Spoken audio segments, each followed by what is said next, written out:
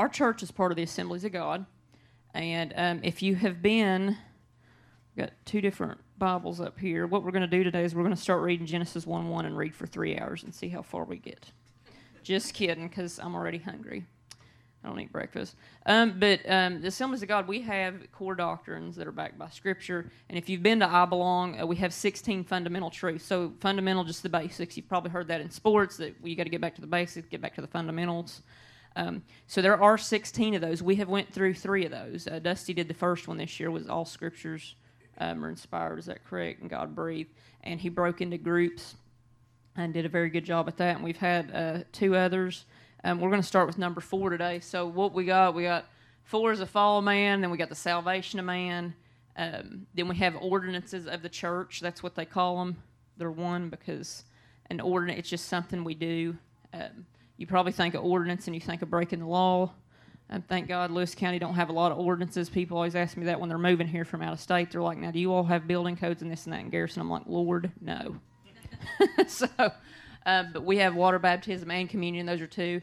We have the baptism of the Holy Spirit, and the evidence of the baptism of the Holy Spirit is number 8. And then number 9 is sanctification. So a lot of that, I'm going to break some of those down as we fly through these really quick, because I just kind of want to tie them all together for something in the end. But how many of you have been to I Belong? Okay, a lot of you. So you can put your hands down. For what I Belong is when you're new to the church, it's a way for you to come in, figure out how our governance is set up, how we're structured, our biblical beliefs, why we believe that. Where in the Bible it says that we believe that, how we set up, how we give to missions, what we do with our offerings, what we do with our money. If you guys have been to that, we are very open about where your money goes and what happens. We're probably one of the few churches that actually do a financial report every February and shows you how much money come in and where that goes. A lot of you guys have been to those. But if you haven't been to I Belong, I encourage you, if you're still new to church, I actually have a sign-up sheet that is back there by the Mac in front of Andrea and Brittany. So sign up for that after church. I don't have a time on it because I'm just kind of waiting to see who signs up. But if you want to get more involved, if you want to teach, if you want to lead a connection group, you got to go through I Belong. That way you know where we're at and you're on the same page and all that stuff. So if you haven't been to one of those, and you're interested in doing any of that or just learning more, knowing more, so please sign up for that. We have some that have done it 2 or 3 times. We have some people that come just about every time we do them, just because they just like meeting new people, and we're always kind of revamping and changing, well, not the beliefs, but how we present that. So the presentation of that is always kind of different every year. So if that's something you're interested in, please sign up for that in the back. I Belong, we always have a lot of fun. And usually we do it in like 3 or 4 weeks. I have crammed them in faster than that. But it's just like an hour and 15-minute session where we go through these 16 fundamental truths, where we go through the ministries of our church and ways you can serve and things you could do. So we really believe here, and we know that God has not called us just to come and sit in a pew every Sunday, okay? That's great. It gives you the feel-good, but I promise you God has a bigger plan for your life than just an hour and 15 minutes once a week, okay? So some of you may not like me. Some of you may not like me by the end of this sermon. So if you already don't like me, hey, guys, you're already halfway there. Congratulations. But I'm just going to try to make this fun. So number 4, the fall of man. All right, so the fall of man, that is when Adam and Eve first sinned in the garden. All right. I mean, it is what it is, and I'm going to give scriptures. Like I said, you can go back through, or you can go to ag.org and go under beliefs, and you can read all these, because I'm telling you, there's probably 150 scripture references for these 16 things. But in Genesis chapter 1, we're not going to read through all that, I was just kidding, but in 26 and 27, it tells us that God made us in His image, okay? And sometimes we let ourselves go. Like, I need to lose 30 pounds. Praise God, I'm down to 40 pounds. I need to lose. Somehow I gained more along the way. I don't know what happened to that. But we are made in God's image, no matter what we think. God made us. All right, so we're made in His image. Genesis chapter 2 at verse 17, God told him, don't eat of the tree of knowledge and good and evil. Okay, and if you haven't heard this stuff, then you're learning for the first time, but I'm sure most of you probably have. If you grew up in we didn't even have children's church. It was just Sunday school, and then you had to sit in big church. And like when I went to church, I went Sunday morning, Sunday night, Wednesday night, and then I had to go on Thursday nights because my dad was a youth leader, and I did not like going to church. I'm just going to be honest. I'm very thankful for that my parents did make me go. I know sometimes it's just kind of like, oh, we can't do that. That's between you and God, but I'm telling you, I'm thankful because it's hard telling what I would have been into if I wouldn't have been in that from a young age. So he tells them, don't eat of the tree of knowledge. What do? They eat of it. Didn't take them very long. So in Genesis 3, verse 6, the serpent is like, hey, come eat this. People always show it was an apple. I don't know what it was. We don't know. That's what the pictures show. And I'll just throw this out there. It always shows like Adam and Eve were white people, blonde hair and blue eyes. They were not. Okay? There weren't the albinos were not running around in the Garden of Eden back in the beginning of time, okay? So, but that's just kind of what churches raised us up to think. So anyways, they eat of this fruit. We don't know what it was. She gives it to Adam, and he eats. One of my favorite parts, I don't read a lot of King James because I can't understand it, but whenever God goes to Adam later on when they're in the cool of the garden, he's like, where y'all at? Like God already knew. But Adam's like, this woman you gave me. In fact, King James says that this woman thou gavest me. And I'm thinking, God, what a blame shifter. God, she just gave it to him. But men are hungry. So then they eat it, and that point is where sin entered the world. Okay? It's not, and I'm going to crack some stories and take some jabs, but I'm not going to tell you who they're at. So if you hear somebody laughing, it's probably them. But the thing is, whenever Adam and Eve first sinned, that's where the sin came from. That's where sickness comes from. That's where death comes from. And even later on in the Bible, people are asking Jesus, okay, so why is this man? Is it because of the sins of his parents that he's lame, that he's blind? Jesus is like, no. But when Adam and Eve partook of that fruit that God told them not to, that's where sin and death entered the world. And it tells us that even in Romans chapter 5, the death and sickness came by man's sin, the initial. Doesn't matter if you get sick and come down with strep, that you stole some gumballs at Walmart the week before, doesn't matter. Okay, you're not getting sick because of those gumballs you stole. Y'all are like, that's one of those stories, isn't it? Yes, it is, and I'm not telling you. So it doesn't matter what kind of sin that you've done. That's not why you get sick. There are people that preach that. That's not the truth. That's not what God's word said. So there was this fall of man. We were created in God's image. We sinned. We messed up. Then there were all these sacrifices and everything that had to be done. So fall of man. Number 5. This is the good part where it picks up. Salvation of man. Okay, so there was a fall, but there was also a redemption.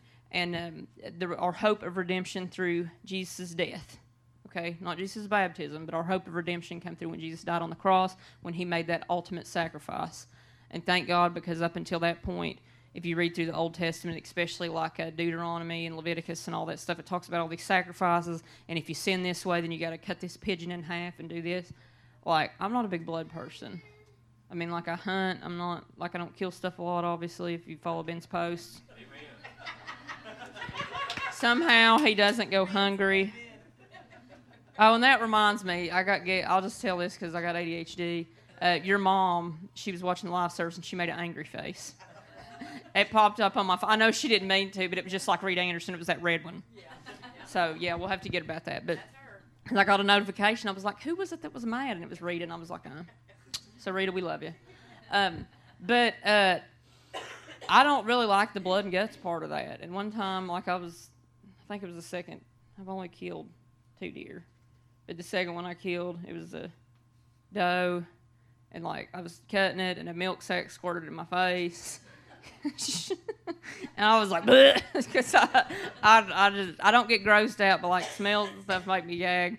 So yeah, I'm glad we don't have to do that anymore. I'm glad that when Jesus gave his son on the cross, that he was the ultimate sacrifice. Okay. Amen. So the salvation of man, John 3:3 says, unless you're born again, you can't see heaven. I'm just paraphrasing this because I told you I had a ton of scripture. I probably got 30 scriptures this morning.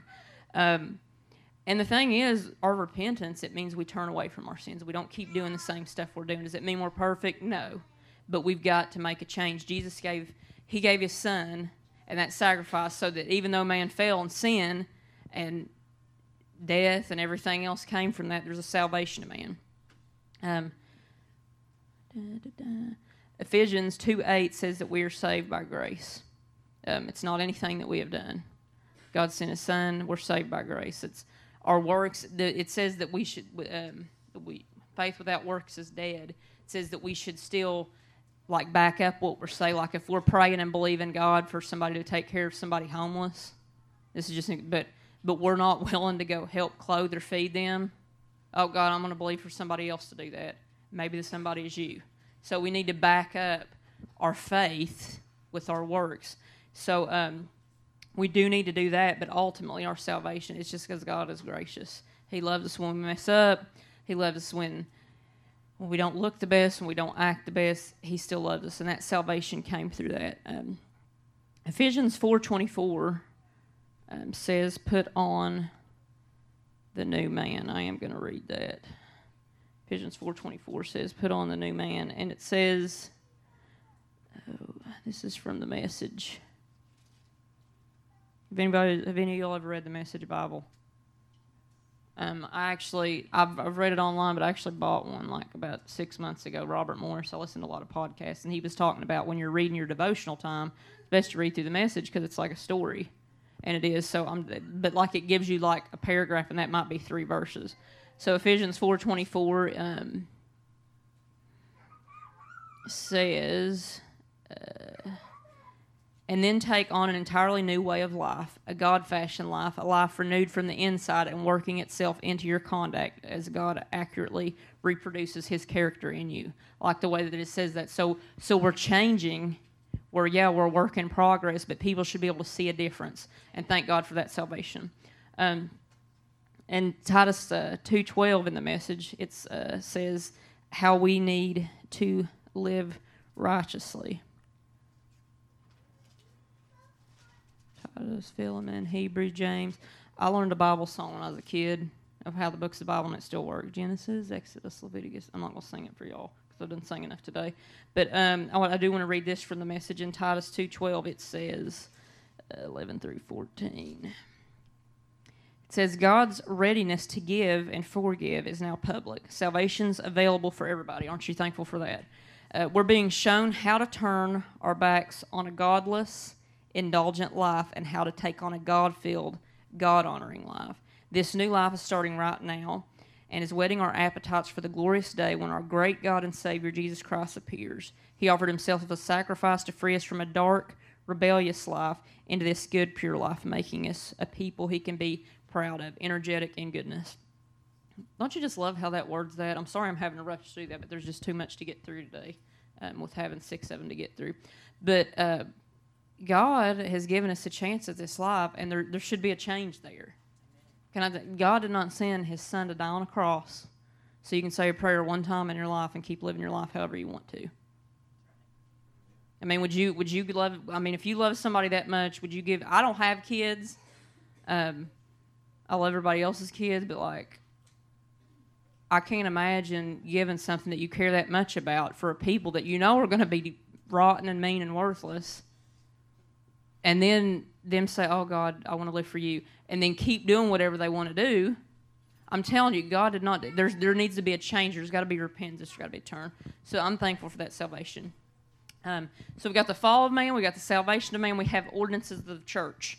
2 of the ordinances of the church, like I said, are water baptism and Holy Communion. These are both number 6 if you go on our beliefs. We've talked a lot about baptism. We had 2 weeks of baptisms, and I'm sure that we'll probably need to have more. I don't know if we'll do services on the creek anymore this summer, but we may have to head down there again after service one day, and then David can take all of us out to eat after. See, I threw your name in there. Like you didn't see it coming, but I did make sure I mentioned you in service, so you're buying everybody dinner. No, I'm just playing. But baptism in water. And we talked about that. The baptism is not what saves you, okay? And there are churches that differ on the opinion of this, and sometimes even when you get down to the nitty-gritty of things, if you really get down to it, it's not going to be outspoken. But if a person gets saved at the altar or makes that commitment to Christ, and then they got in a car accident and died on the way to the baptism, they think they're not going to go to heaven. They think that much that the baptism is what saves them. But Romans says, anyone who calls upon the name of the Lord shall be saved. It doesn't say anything about, now, should we get baptized? Yeah, Jesus did it, and you can read through that in Matthew chapter 3. Jesus was baptized. Obviously, he didn't have to be. He was the Son of God. But we need to do that. And as you come and make that prayer to God, that God, forgive me my sins, I want to live for you, help me to exceed in my purpose, speak that calling into my life. As we're moving forward in that, that's the next step, is baptism. And then you're living your life. And I've said it before just because we heard this, and I've had years of theology classes. But when you get saved, that's like the inward work, and the baptism is the outward sign to the world that, I've made this decision in my heart to live for Christ. I want to be water baptized. I'm going to be a disciple of Christ. So you can read through Jesus' account when he was baptized by John the Baptist in Matthew chapter 3. All right. We also have Holy Communion. With COVID and everything, there wasn't a lot of communion going on, obviously, because they didn't want people spreading COVID. I mean, pretty plain and simple. We did that a while back. There's nowhere in the Bible does it specifically say how often you're supposed to do communion. I know some churches do it every Sunday. Some churches do it once a month. Some churches do it once a quarter. Here, we just kind of do it whenever. We don't really want it to be something so habitual that it's like, well, I'm going to come in and drink that juice and eat that cracker. We just want it to be something super special. And everybody does stuff different. I'm not saying if somebody does stuff different, it's not special. But we just kind of do that whenever. And at the Last Supper, Jesus said to do it in remembrance of me. I don't know, Last Supper, it's a depressing phrase because, I don't want a Last Supper. I want to eat all the time. Right, Earl Brown? Y'all going to have to wake up and start laughing a little bit. Okay, you're falling asleep on me. So there is Holy Communion. We do believe in that. You can read through the Gospels in Matthew, in Mark, in Luke, and you can read in 1 Corinthians. It talks about communion. And it always freaks people out, if they're new and you're not. You just make sure your heart's right with God. That's why we always take a time of reflection before we partake in that, so you can kind of check your heart. God, is there something? Because I don't want to, if I'm doing this in remembrance of you and this is your body and your blood that was shed for me, I want to take that serious. But if you read through the Bible and you're not a Christian, and all of a sudden you get to the part, especially King James, where it starts talking about Jesus like, eat my body and drink my blood. It sounds like something off The Walking Dead is what I think of. So we try to explain that stuff, and that's one of the things, if you're not sure, like I said, I can't unpack everything this morning, but check out I Belong. But we do believe that that's something the church needs to do, is communion, and we take it serious. It is holy. We don't do a closed communion at this church.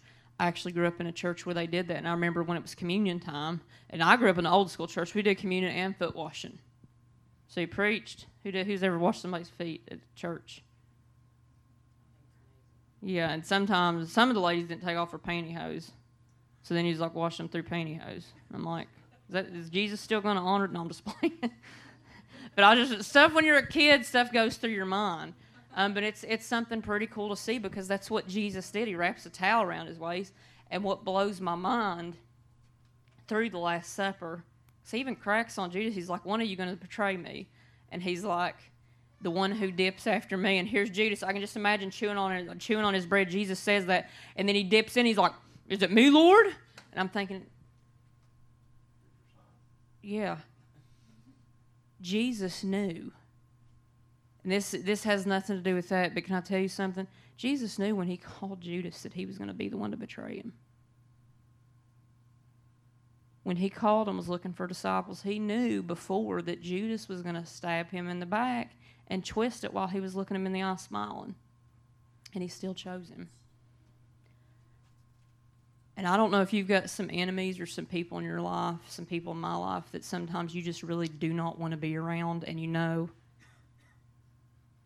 and especially if you're like in leadership, where you've got to work with them and call them into things, and whether it's in secular or church or whatever, do what Jesus would do.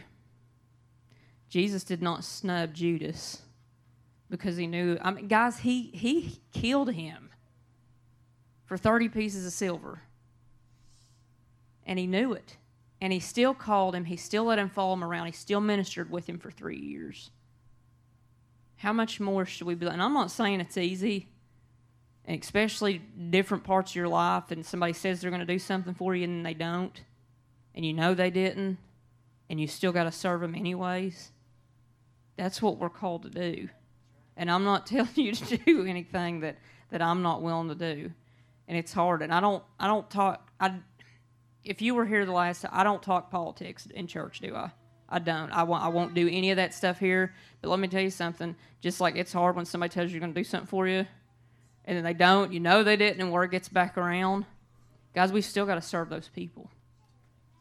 And do it with a good attitude. Because let me tell you something. Faith with works, with attitude, is still dead. Because you can have faith and works. But if you got attitude, it still wipes all that out. We had faith with works without attitude. But that just blows my mind that Jesus still called Judas, knowing good and well he was going to hang him. And sometimes as Christians, we're like, well, I'm not going to talk to them. And now sometimes I ain't going to lie, I'll say that, but I usually will come around, God forgive me, and I'll just be like, oh, hi, how are you? It's good to see you. And I do mean it, but I'm thinking, gosh, I hope they don't ask me for any favors because I really don't want to go that far. Just being honest. But God has called us. We've got to be different. We got to be different. Amen. Holy Communion. Yep. Going on to the... Oh, Lord, this is my favorite. Because this is where everybody thinks we're crazy. If you can or have not, please come to I Belong, because we unpack this 7 and 8 a whole lot better. So baptism in the Holy Spirit. All right? Just going to throw it out there, speaking in tongues. It's in the Bible. All right? Have you ever seen it in there? Okay. It's in the Bible. I grew up in a church where they preached against that. When it got to that part, they were like, well, that was just when after Jesus died, all that went away. And I'm thinking, okay, so healings went away. So miracles went away. We can't just pick and choose. Either it all goes or none of it goes. So baptism of the Holy Spirit is different from salvation. It's different from water baptism. It is different from anything. In Luke chapter 24, I'm going to Matthew, Mark, Luke, and John, Acts, Romans, 2 Corinthians. See, y'all want to know that song. But I don't have to look in the front of my Bible at the, what they call it, table of contents. Golly, I haven't even looked at table of contents in forever. But in Luke chapter 24, verse 49, it's talking about the baptism in the Holy Spirit. He's like, get me out of here. He's like, she's already talking crazy. So 24, 49. I'm going to read a couple verses. Starting from here. From Jerusalem, you're the first to hear it and see it. You're the witness. What comes next is very important. I'm sending and this is Jesus talking, I'm sending what my Father promised you to stay here in the city until he arrives, until you're equipped with power on high. So Jesus is telling them about this gift he's going to send them. Then he led them out of the city to Bethany, raising hands, and he blessed them. So this gift that he promised, it was the baptism of the Holy Spirit. He said he's going to send it. In Acts 1:4, he actually tells them about a gift. It's going to give you power. When you don't know what to pray, there are going to be these utterances and these other languages from you that are going to come forward. And in Acts 1:8, he says it's power. And in the Bible, it says dunamis, I believe, which is Greek or Aramaic for power. I mean, like if Arnold Schwarzenegger... Oh, Lord, thank God she ain't here, Rita, right? If Arnold Schwarzenegger was here and was like, power, I mean, that's the kind of power that it has. And a lot of times people are like, that's weird. And it is. When I first went to church, I was like, I got to get out of this church. These people are crazy. I mean, I'm just being honest. And I'll tell you a story, because I have the microphone, which me and Ben are like 8 years apart. You guys know that. So when he was graduating high school, I was graduating 4th grade. When you think about that, it's creepy. So, but anyways, I think I was 19 or 20 when we started dating, and then we got married, dated, engaged, married real quick. So anyways, I've heard him tell this story a lot when he's preaching. He don't tell it as often, probably because it embarrasses him. But, no, he had, when he got saved at Raceland Church, he had met this girl. Somebody had set him up on a date with, and he's like, well, if you want to go on a date, let's go to church. And I'm telling the story. No, it's my story. Well, anyways, he takes, Well, no, you ain't got the microphone. It's my story. So he takes this girl to church up at Raceland. They're having these wild Holy Ghost services. Okay, well, He turns around. She's gone. Oh, it gets better. Church is over. They're looking in closets. Like, for an hour after church, they're like, oh, my gosh, where did this girl go? And Ben's like, they're going to think I've killed her and kidnapped her. That girl took off walking down 23. This was before cell phones. Stopped somewhere and had somebody come pick her up and take her home. So she got so scared. But Ben, and Raceland's a big church if you've ever been in there. But Ben said they was like looking in closets and classrooms. Oh, that's so much more hilarious when I'm telling it. But I promise you guys, it's in the Bible. And there is also orders to stuff. A lot of times churches won't do orders, just like if it feels good, do it. I'm thinking, okay, that's a worldly mentality.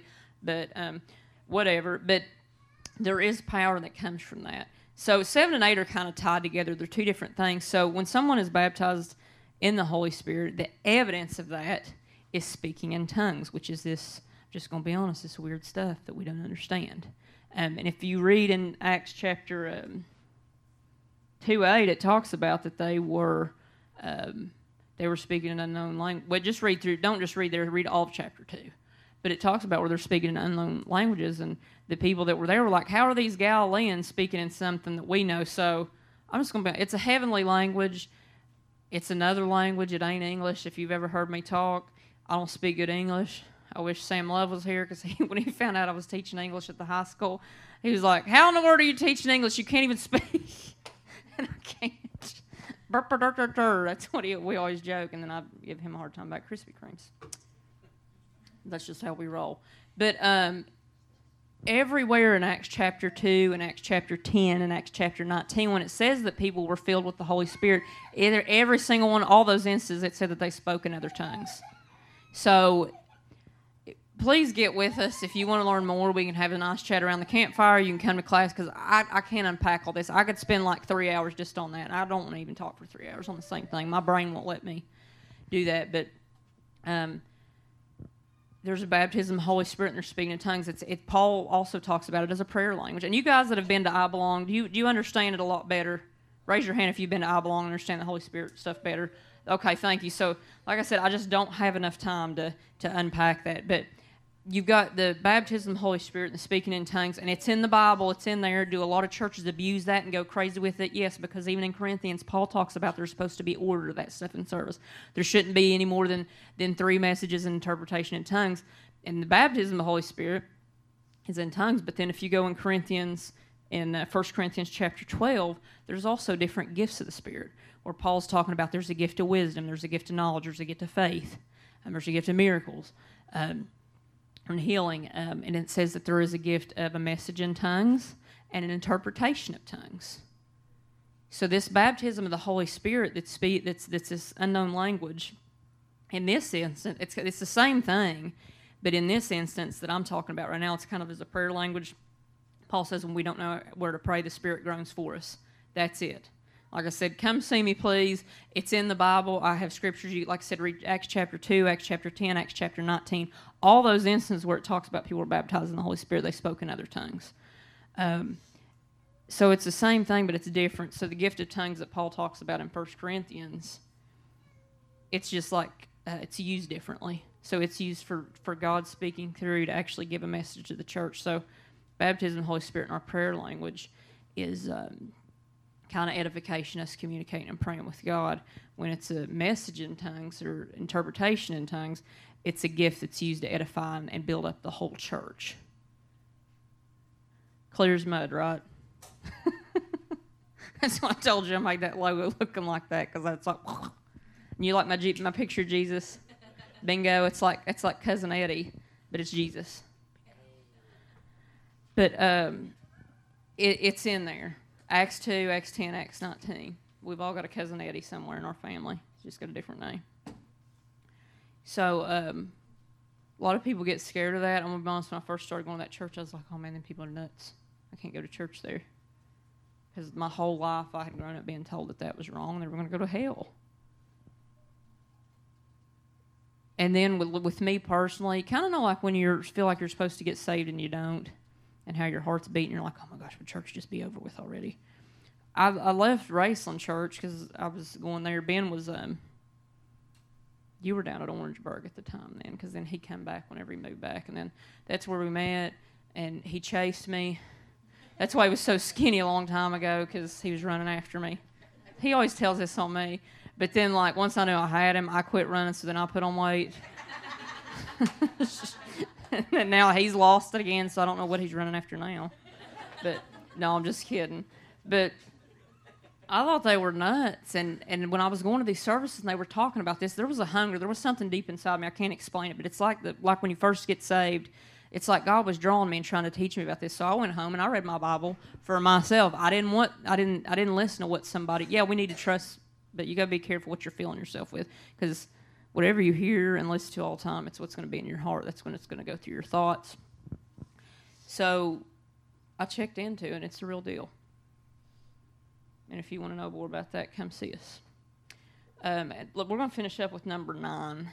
I've done pretty good, guys. I mean, this is number 6, and I'm about done. Another 3 hours, and we'll be out of here and at the Sizzler. Just kidding. They don't have... Anybody remember when Sizzler was up where the Roadhouse used to be? It was T-Berry Steakhouse and then the Sizzler. Thank you, David. I knew you'd know.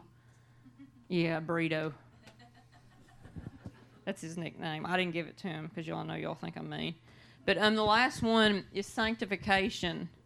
Who knows what that means? Anybody ever been in one of those services where they ever say, been saved, sanctified, and filled with the Holy Ghost? You ever heard of one of them? I always heard that when I was growing up. But sanctification is actually a process. It's not just something that we arrive at once we get saved. I am going to read this one little thing that's off of the website. But it says, sanctification is an act of separation from that which is evil and a dedication to God. Okay, so sanctification is a separation. Been to this sermon one time, and I remember, like, the weirdest stuff. Like, if somebody gets hurt doing something or falls. Remember that time you got stung by that wasp? Yes, I did. I'm horrible. Amy Brown, we were down there digging. This has been like 5 or 6 years ago. But anything that happens that's weird or funny, I remember that kind of stuff. But yeah, Amy was down there. There's always wasps when you open that door. And she got stung like twice. I just lost it. And then I got stung like I was putting up kayak racks a little bit later. And it hurts. Bad. But I still laugh. And Amy's like, see what you get. But yeah, if you're ever hurt, don't take me with you. I'll check on you after I quit laughing. But Ben did this sermon one time, and it was on sanctification and separation. And he had this sucker. This was you, wasn't it? And he licked it, and then like went to somebody and was like, hey, you want this? Now, some people are weird, like, yeah, I want it. But the thing is, like, once you lick that sucker, it's yours. It's set apart. Nobody wants to touch that. And he's said that ever since, and I remember the weirdest stuff like that. And I'll tell him that this has nothing to do with anything, but I'm going to tell it because I got the microphone. I went somewhere the other day. We went through Wendy's with the basketball team the other day, and I got a junior bacon cheeseburger. Well, one time me and Ben had went up to Portsmouth and went through the drive-thru for about Livingston's. And he pulls up, and I wish Xander Bivens or Glennis was here because they remember it. But Ben pulls up, and he's like, I want a junior chicken cheeseburger. And then I looked and went, what? And I lost it. The girl was laughing, and so then ever since, and I can say it rolls off my junior chicken cheeseburger. Chicken cheeseburger. Yeah. So then Xander was always like, hey, Ben, did you get that junior chicken cheeseburger? So if you ever want to go to Wendy's, get a junior chicken cheeseburger. Yeah, they're better than the bacon cheeseburgers, apparently. I don't know what's in them. But anyways, he got tongue-tied on that. So it probably sounded like he was speaking in tongues, but he was just trying to say bacon cheeseburger. So sanctification, it's separation, and it's where we're set apart. And I'll be closing with this one, like I said. But when we get saved, there's got to be a difference. And I'm going to read part of this. It's just Romans chapter 12, verses 1 and 2. It says, so here, and this is from the Message again, so here's what I want you to do, God helping you. Take your everyday, ordinary life, your sleeping, eating, going to work, and walking around life, and place it before God as an offering. Embracing what God does for you is the best thing you can do for Him. Don't become so well adjusted to your culture that you fit into it without even thinking, ouch. Don't be so well adjusted to your culture that you fit in. Instead, fix your attention to God. You'll be changed from the inside out. So whatever we hear, whatever we're feeling, guys, garbage in, garbage out. Whatever you hear, whatever you watch, whatever you listen to, that's what's going to come from your... If you're wondering why God ain't speaking to you, what you're supposed to do in life, probably because you got too much junk and too much garbage. Quit listening to the stuff you're listening to. Quit hanging around the people you're hanging around. Now, don't get me wrong. You can't win people to Christ if all you do is ever hang around saved people. I had somebody... I got the microphone. I'm just going to say it because they're not in this room.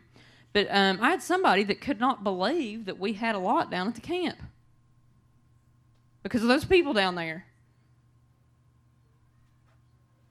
And I was thinking, and the person that was talking to them, they were like, how are you ever supposed to win anybody if you don't? And I know without a shadow of doubt, we're those people's pastor. They had us pray for stuff. They had us do everything. So I'm not saying that you can't ever be around anybody and say we've got to win people. But when we're baby Christians or we're new Christians and we're struggling with things, we can't keep hanging around the same people that we struggle with. If there's something you're trying to quit doing, you may have to quit hanging around those people. Dusty said it before. He had to quit hanging around some people for like 6 months or a year because of his mouth. There's got to be a difference. So I love when Paul is saying that, and I really love it. So fix your attention on God. You'll be changed from the inside out. Readily recognize what he wants from you and quickly respond to it. Unlike the culture around you, always dragging you down to the level of immaturity, God brings the best out of you and develops well-formed maturity in you.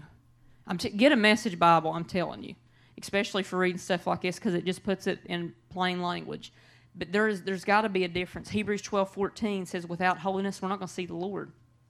So if we don't have a holy life, we're not going to see him. We're not going to hear from him. 1 Peter 1:15 through 16 says, be holy because he is holy. If we want to be like God, then we got to act like him. Philippians 2:12 through 13 says we got to continue. It's a process. Sanctification is a process. You can't be saved and sanctified right off because it's a process. If we're ever sanctified, that means that we have totally arrived and we're totally perfect.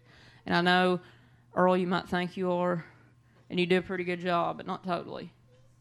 But it's a process. And in Romans chapter 6, and I think this is like the last scripture I'm going to read. But Romans chapter 6 through 14, and again, I'm from the Message. That's all I've done today. It says, could it be any clearer? Our old way of life was nailed to the cross with Christ, a decisive end to that sin-miserable life, no longer captive to sin's demands. What we believe is this: if we get included in Christ's sin-conquering death, we also get included in his life-saving resurrection. We know that when Jesus was raised from the dead, it was a signal of the end of death as the end. Never again will death have the last word. When Jesus died, he took sin down with him, but alive he brings God down to us. From now on, think of it this way: sin speaks a dead language that means nothing to you. God speaks your mother tongue, and you hang on every word. You are dead to sin and alive to God. That's what Jesus did. And in closing, it says, that means you must not give sin a vote in the way you conduct your lives. Don't give it the time of day. Don't even run little errands that are connected with that old way of life. So you got to cut ties. There's got to be a difference. Yeah, once we're strong enough and get to that point, I think we can start going. I wouldn't recommend going into a bar or anything like Frankenstein's or nothing like that, unless God really just opens up and literally speaks to you and you see him.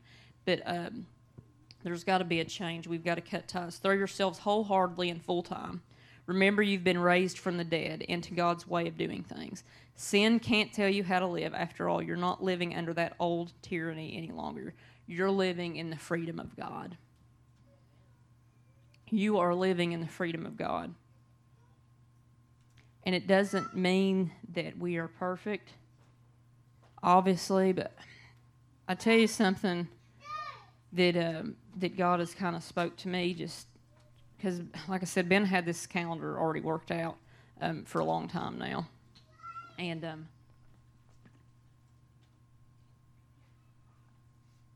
I was trying to think, like, this is the most unprepared I feel like I've ever been for a sermon. And I've probably looked more, I don't know if it's just where there's 6 different things, and I'm trying to make sure I squeeze everything in. But we always ask, like, what's the Holy Spirit? What do you feel like God is saying to you through this message? So as we've talked about all these, the thing with sanctification and the separation really went home with me, because we want to be Christ-like, we want to be followers, but can I tell you something? A lot of times as Christians, we can kind of use that as I'm still a work in progress, a.k.a. I'm still going to keep with my snide remarks. I'm still going to keep what I'm doing because I'm a work in progress. We're not actually trying to do away with any of that old stuff. It's just like, well, I'm not perfect, so that's just me. That's a cop-out is what that is. That's saying I'm not going to change because this is just me. Now, I'm not saying I'm perfect. If you'll hang around me enough, you'll find that. And I'm not trying to use that as a cop-out. I really try. It is. Paul says that he struggles daily. He knows what he needs to do, but he keeps doing what he's not supposed to do. Because whenever sin entered the world, that's where the temptations, the thought, that's where all that garbage came from. And so things that we can help is making sure that we're listening to the right stuff, making sure we're hanging around the right people. And like I said, I'm not at all, I know this is like the third or fourth time I said that. Yeah, you can hang around and say, but if there's some things that you're struggling with, sometimes you got to cut ties. People have to see something different in you and me than the world. And I've spent a lot of time with teenage girls over the last 6 months. And I've had some real conversations about stuff. And I'm going to be real because this is not in my notes, but it's just what I've heard that, like, people tell me I need to go to church and they tell me what I need to do, but then when I see their social media and they're out in a bar drinking and they're out doing this and they're out doing that, how in the world do they expect me to go to church on Sunday whenever they're or whenever they're in a relationship that they're not married or they're not? I'm just going to be honest. I've had kids tell me that. Now, whether or not they're using that as a crutch because they don't want to come to church, it could be, because how many of you know teenagers will say anything and they'll turn your own life against you parents? So I'm not saying that, but if it's not, woe is me. And it breaks my heart when we're trying to win the next generation, guys, and we can't even get our crap together.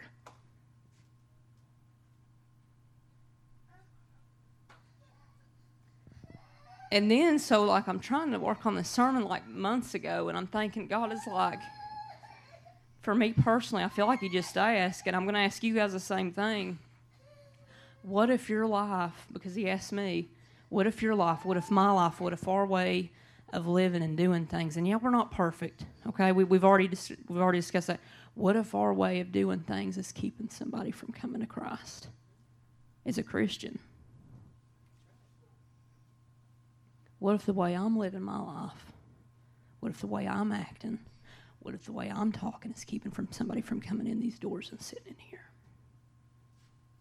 What if the words that come out of my mouth, what if the hate that comes out of my mouth, what if the actions, what if my social media status, what if the things that are going on, what if I'm the reason that somebody's dying and going to hell? That's not a fun thought, because we think a lot of times as Christians, guys, we've got it all together, and we don't. I feel more inadequate to preach this morning than I ever have, because I don't have it together. But when I've got kids tell me that I'm trying to win to Christ, and the stuff that they're seeing from adults that are supposed to be Christian and top-notch, why would you come? Why would you change everything if you've got people that are straddling the fence? Why would you do that? And I'm not talking about people. I'm talking about proclaiming blood-bought Christians. They've got saved. They've been baptized. They do church. I'm not talking about somebody that's not saved. We've got people from all walks of life in here, so don't think that, oh my gosh, she's ripping me, I'm never coming back. I'm just telling you what God asked me. Leslie, what if you're the reason that somebody hasn't come to know me?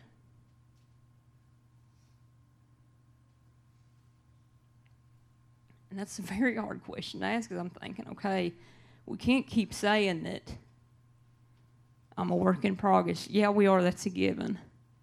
But who are we living for is what it ultimately. If I'm living for Leslie, it's not good. I want to see more people. In our county, there's about 13,000 people. Rough statistics show there's only about 3,000 that are going to heaven, that are saved. Guys, there's 10,000 people in our county that are going to hell. The numbers are real. And it is not enough to come in and get the feel-goods on a Sunday morning. I want to be the kind of example that leads change. I want to be the kind of person that goes that, and I'm not there. But man, when God asked me that, I said, what if you're the reason that somebody's not coming to church? And I want you guys to ask yourself that question, not because I'm pointing you and I don't have it all together. But I don't want to see the kids that I drive on a bus go to hell.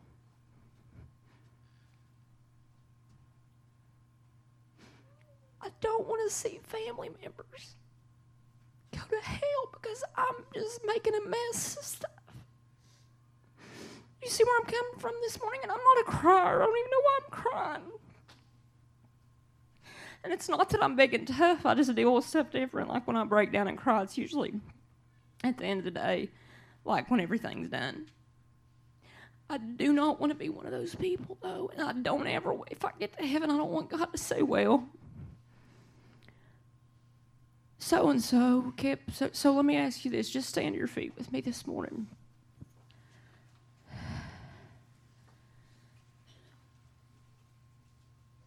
That's what I want you to ask yourself.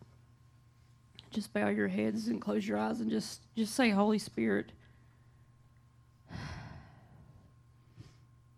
who am I living for? I mean, you just ask yourself that and you ask him and then just ask him that, God, are there things in my life that I'm keeping from someone from getting saved? Is there something that I'm doing that I could be doing differently that I'm not because I'm just using a cop-out? But God, is there something that I could do differently to win someone to Christ? And just see what he says, because I know he spoke to me about those things, about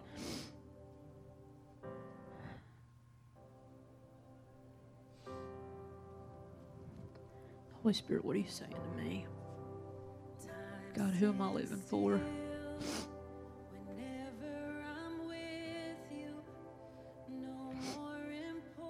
God, what things are the things in my life? And just as you're thinking on that, I don't know, maybe you're trying to get, maybe you have kids that aren't saved, maybe you have parents that aren't saved, maybe you have spouses, maybe you have other family members, maybe you have co-workers that aren't saved. And I just want you to ask, is there something in my life that's preventing them? Well, if so-and-so's into that, there's no sense in me even wasting my time on that.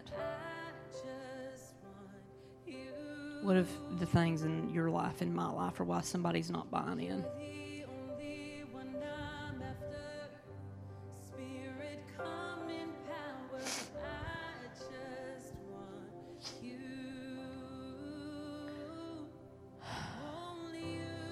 So as your heads are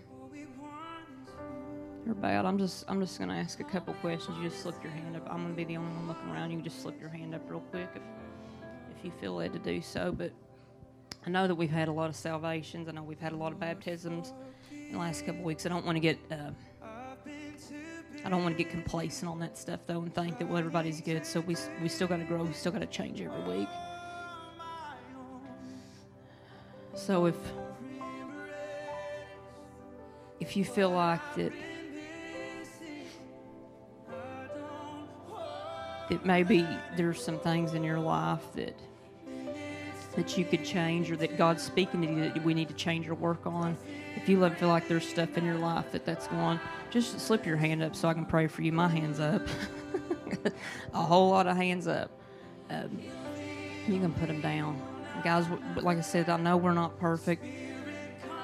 But if I've got somebody that I'm around a lot, I don't want anything in my life to prevent them from going to heaven or having a relationship, because they're looking at me and seeing all the stuff that I'm doing wrong that I know I shouldn't be doing. I'm doing it. I don't want to be the cause of that. And apparently a lot of you don't either. I'm thankful that you're honest about that. And another part of our life, a lot of times we don't want to give everything we have to God. We just give him the parts we want. Well, God, I'll give you an hour on Sunday morning, but I'm not giving you any of my tithes. I'm not going to give you any of my time. I'm not going to give you any of my treasures, because I'm just not comfortable doing that. And guys, the only people that we are hurting when we do that stuff is ourselves, because if we don't give it all to God and let Him have control, if we're scared of doing certain parts and certain things and we can't go there, I promise you it's stopping you from what God is calling and what He's wanting to do in your life. So as your heads are bowed, I'm just going to ask one more question, and then we're going to pray together. But is there anyone in here this morning that you feel like you need to give your life to God? Even if it's something that you've done before, if you just feel like that, God, I just need to totally surrender to you, and I need to give you my life, and I want to live for you. I've been living for me. I've been messing up. I don't have my stuff together. I did at one time, or maybe you never have it. If that's you and you want to get saved this morning, just slip your hand up so I can see, please. Just slip your hand up. Thank you. You can put them down.